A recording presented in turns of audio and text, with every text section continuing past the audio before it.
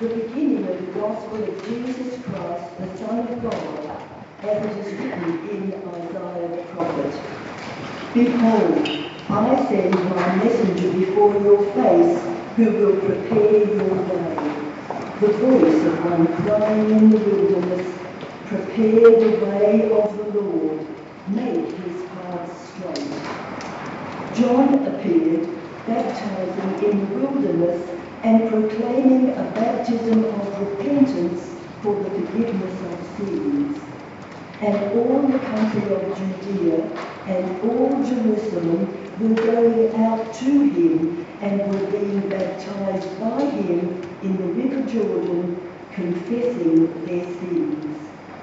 Now John was clothed with camel's hair and wore a leather belt round his waist, and he ate locusts and wild honey.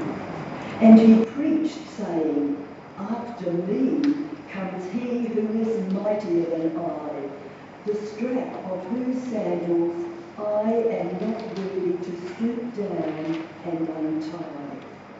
I have baptized you with water, but he will baptize you with the Holy Spirit. In those days, Jesus came from Nazareth of Galilee and was baptized by John in the Jordan. And when he came up out of the water, immediately he saw the heavens being torn open and the Spirit descending on him like a dove. And a voice came from heaven, You are my beloved Son, with whom I am well pleased. The Spirit immediately drove him out into the wilderness.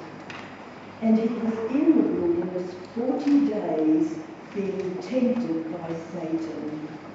And he was with the wild animals, and the angels were ministering to him. Now, after John was arrested, Jesus came into Galilee, proclaiming the gospel of God, and saying, The time is fulfilled, and the kingdom of God is at hand. Repent and believe in the gospel. This is the word of the Lord. Thanks be to God.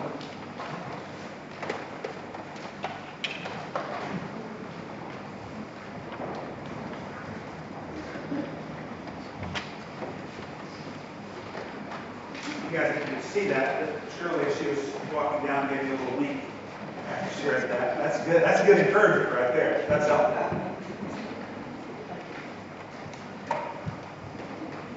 We're getting ready to start a series over the next 13, 14 weeks with some interruptions in there. There's a couple of guest preachers here that we're not going to force them to preach the book of Mark if they don't want to, the Gospel of Mark.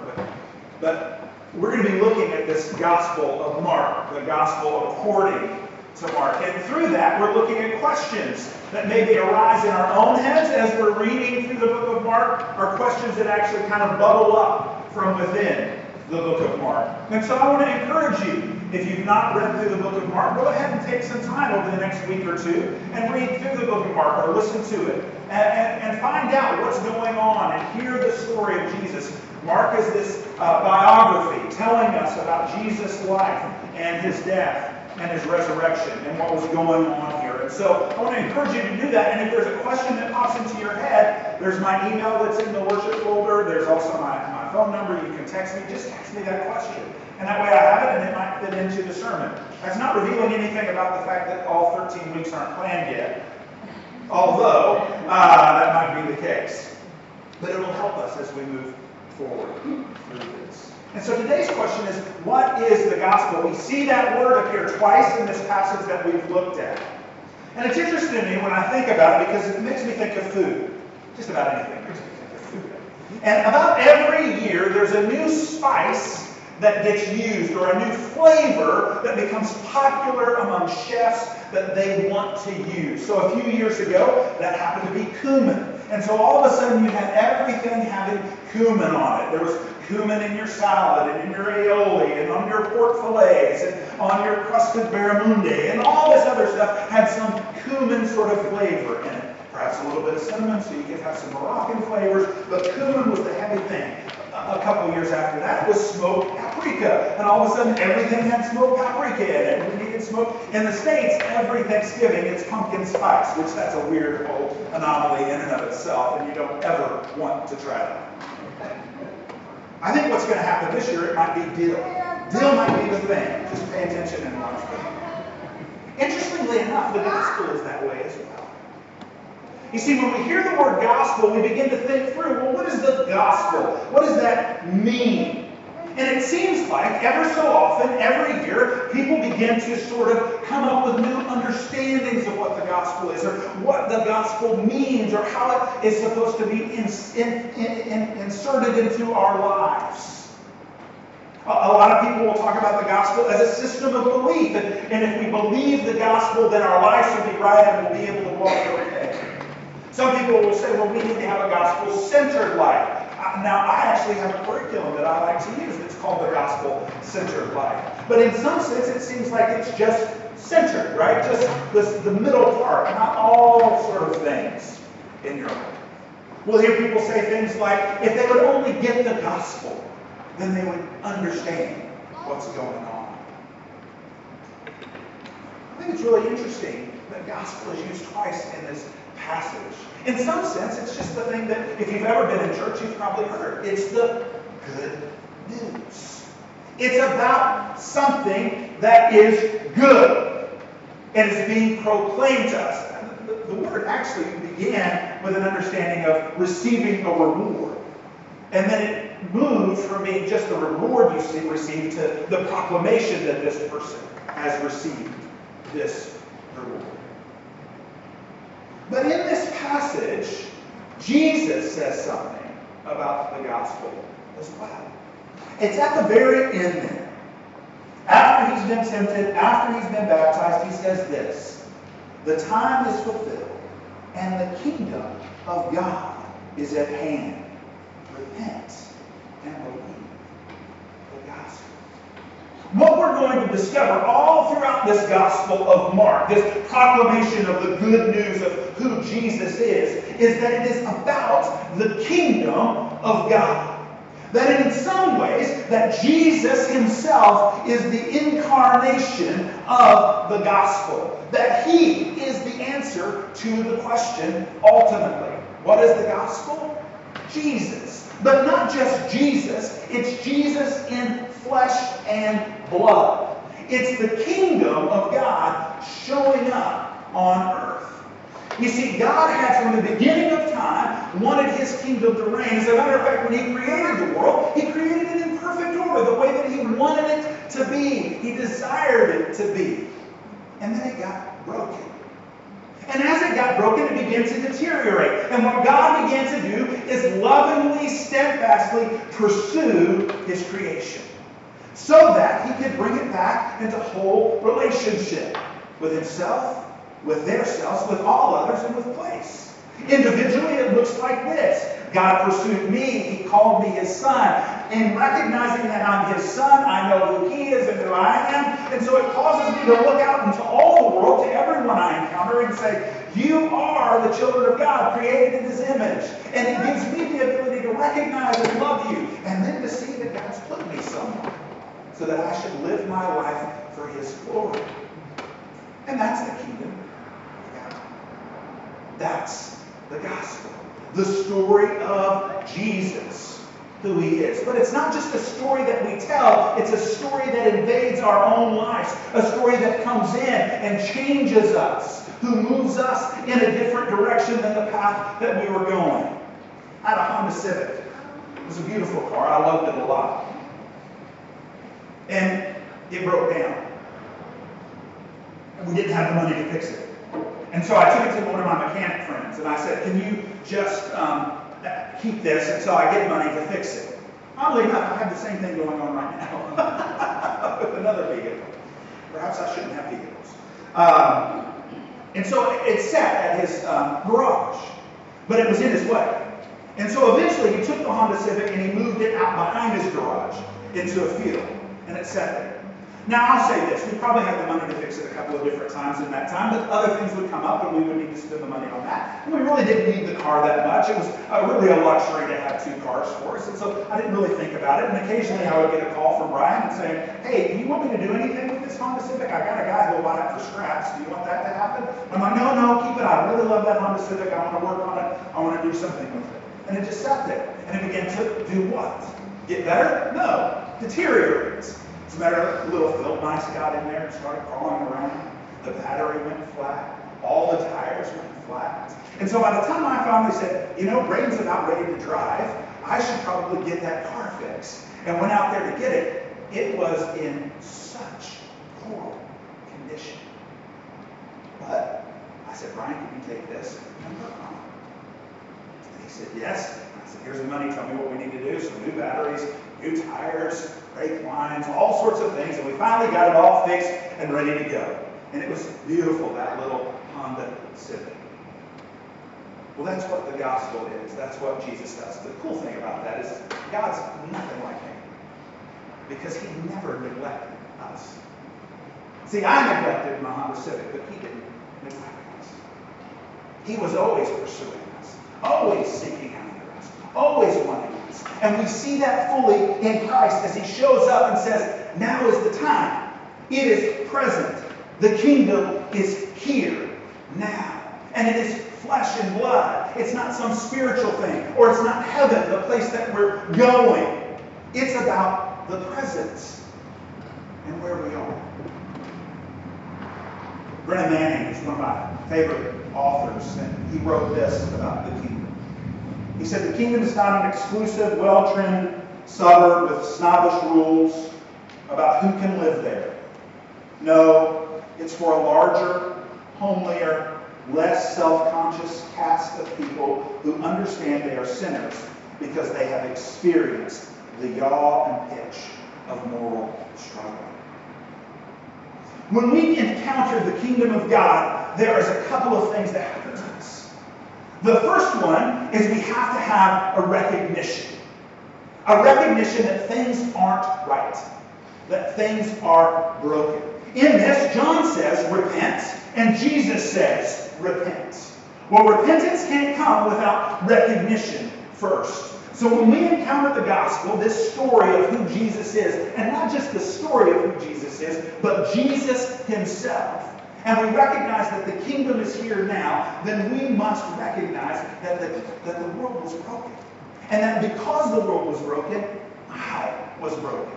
It takes us to a place of our own humanity and recognizing that we have not done things so well in our lives. That there are places that we long to cover up and hide in shame because we wouldn't want other people to know about it. But if we're going to step into the kingdom, we first have to have recognition of that. God all along has known that. That's why he's been pursuing us in his loving, steadfast way. Because he knows that he can bring wholeness, that he can bring it back to the place that it needs to be. See, he makes all things new as they always were. I say that again. He makes all things new as they always were. So we have to recognize that things aren't the way they're supposed to be, but they can get back there somehow. And how do they get back there? They get back there because the kingdom of God is at hand, and Jesus shows up. And when he shows up, we recognize that we're fallen, that we're broken, that we're sinful, and then we repent. So the second thing that happens when we encounter the kingdom of God is we have to come to a place of repentance. Now, repentance, real easily, we can say, well, that's a 180, right? We're turning away from the bad things that we're doing, and we're moving towards the right things that we should be doing. And in that, we're saying, who is it about? Us. Right? If I just turn around, repentance is that recognition of the brokenness that we have and the newness that God brings. To repent is to cry out and say, help me. To repent is to say, I can't do this on my own. And I need you to be my Savior. I need something else to change me. I've tried over and over and over again. Look, with my car, had I gone out there and tried to pump up the tires and get them to stay, firm, they wouldn't have. Why? Because they were broken down. If I had gone out there and tried to get on a bicycle and hook it up with some little wires and ride my bike as fast as I could in a stationary way to charge that battery, I couldn't because I would wear out, probably have a heart attack. I couldn't do it on my own. I had to have Brian and other people who made batteries and tires and engineers to work on it. When we repent, we recognize it is not on me. As a matter of fact, if it is on me, I'm in deep trouble. But God has done the work. Why? Because He says, hear the gospel and repent. The kingdom of God is here. It is broken in to make all things new as they always were.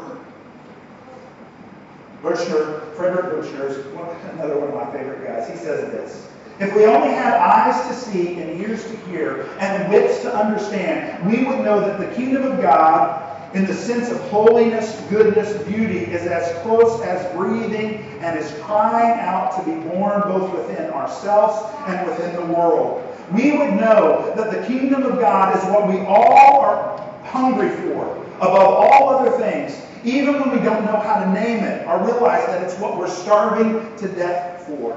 We glimpse it at those moments when we find ourselves being better than we are, or wiser than we know. We catch sight of it when at some moment of crisis, a strength seems to come to us that is greater than our own strength. The kingdom of God is where we belong. It is home. And whether we realize it or not, I think all of us are homesick. You see, the kingdom of God comes in and it causes us to repent, and it's that recognition that we're broken. But once we receive that, once we know that, then our third step when we encounter the kingdom is to receive. Is to sit back and go, the kingdom of God is not something that's coming. The kingdom of God is something that I've got to grasp for. The kingdom of God is something I have to recognize and receive. The gospel is so wrapped up in the personhood of Jesus Christ that I believe in Him and know Him to be true. And I receive the kingdom within myself. I can't help but take it in. I want it more and more. Why? Because I recognize in my brokenness that Jesus is already whole and He makes me whole. And so I move towards Him in that way. After we do that, it would seem like that's where it could end. Because we think to ourselves, I have a recognition that things are bad. I repent about the bad things that I've done. I receive now the gift that is salvation, and I'm made good with God. Everything's in order, and it becomes sort of a transitional or transactional sort of relationship. But when Jesus says the kingdom of God is at hand, when He places it firmly, the gospel firmly in the here and now and in the physical, He takes it out of our ability to make it individualistic. And He makes it be communal. That we, after we recognize and we repent and we receive, now our job is to retell. We go about the business of saying what the kingdom is, both in word and deed. We go about the business saying, well, the kingdom of God is at hand, and this is what it looks like. That the first shall be last, and the last shall be first. That those who are dead will be made alive. That those who are lost, they will be found. That those who are far off will be brought near. That the kingdom of God is this sort of oxymoronic, paradoxical, both and place where I can live as a saint before God, even in the midst of the sin that I have. Why? Because the gospel has come in and the kingdom is present. That I now see all those who are around me as those who have potential to be in the kingdom. And I can't wait to have them be present there with me. That I want to walk with them and move with them. Rachel Edmond Held, who some of the things that she writes I agree with, some of the things that she writes I don't agree with. She has a new book out called Inspired. And it's about Scripture, and there's some things in there that I'm not quite sure of. I'm not sure I align with, but I will say this about the book. It made me realize that there are places in my heart that I have forgotten to love the Bible. And not love the Bible in the sense of, oh, holy book, but love the Bible like this is the story of God and what He's doing and how it's taken hold of me. Right? Like I've forgotten it. And so it's helped me in that. I wouldn't recommend everything in it. But this is what she says about the kingdom. The kingdom, Jesus taught, is right here. Present, yet hidden. Imminent, yet transcendent. It is at hand, among us and beyond us, now and not yet. The kingdom of God, the kingdom of heaven, he says, belongs to the poor and the meek and the peacemakers and the merciful, those who hunger and thirst for God. It advances not through power and might, but through missions of mercy, kindness, and humility. In this kingdom, many who are last will be first, and many who are first will be last. The rich don't usually get it, Jesus said, but children always do. This is a kingdom whose Savior arrives not on a war horse, but on a donkey. Not through triumph or conquest, but through death and resurrection. This kingdom is the only kingdom that will last. And that is the gospel. Jesus is the personification, the incarnate God, the King of the universe, coming into His creation and saying, I am now present, the kingdom is here, and He did not leave. Why? Because John reminds us that I came baptizing with water, but the one who is coming after me, who I can't take off his sandals, He will baptize with the Holy Spirit. And that Holy Spirit empowers those of us who are in Christ to live kingdom lives. Lives that long for mercy and goodness and beauty. Lives that long to bring things to restoration and renewal. Lives that long to see steadfast love move out beyond ourselves to all that we encounter. Life that says, yes, it is messy, but it is good. Because God is renewing all things. Over the last few weeks, we've had Fringe events that have been going on in our building. And with Fringe events, we have folks that have never stepped foot in a chapel. And sometimes they're not quite sure how to respond in a place like this. Now, let me just say this. Carpet, wood, stucco, bricks, nothing sacred about this. Sacred things happen. But as we have folks who have been in here who don't quite know what this place is, then sometimes they're not sure how to respond or act in this place. And sometimes they don't act as if they recognize that something happens here that might be sacred. And there are moments in that place that our stomachs, those of us who are here, get a little queasy, and our minds begin to wonder, and we fear what others might think. Or we get angry and say, should they know? Don't they realize what happens here?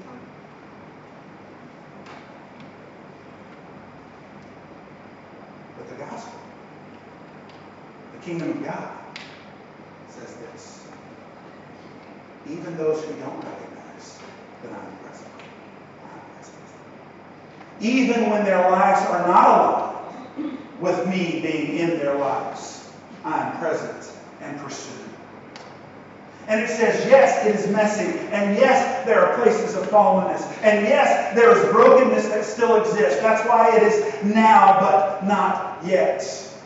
And so we have to recognize in our own lives, individually and corporately, when we encounter ourselves, we know we're not God. But we know the kingdom is present.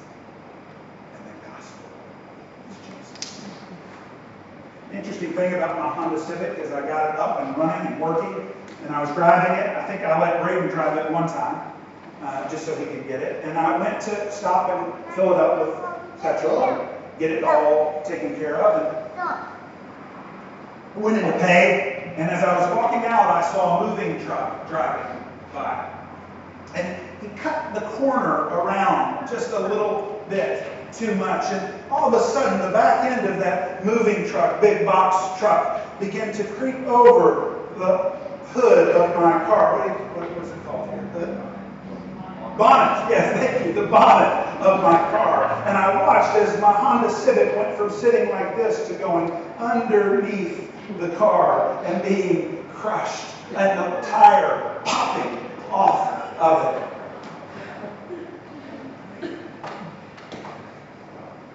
I called my insurance company and they said it's a loss. I got back less than what I had paid to get it all repaired.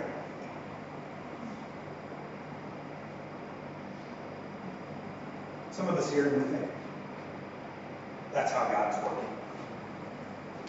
Gives a little, takes more away.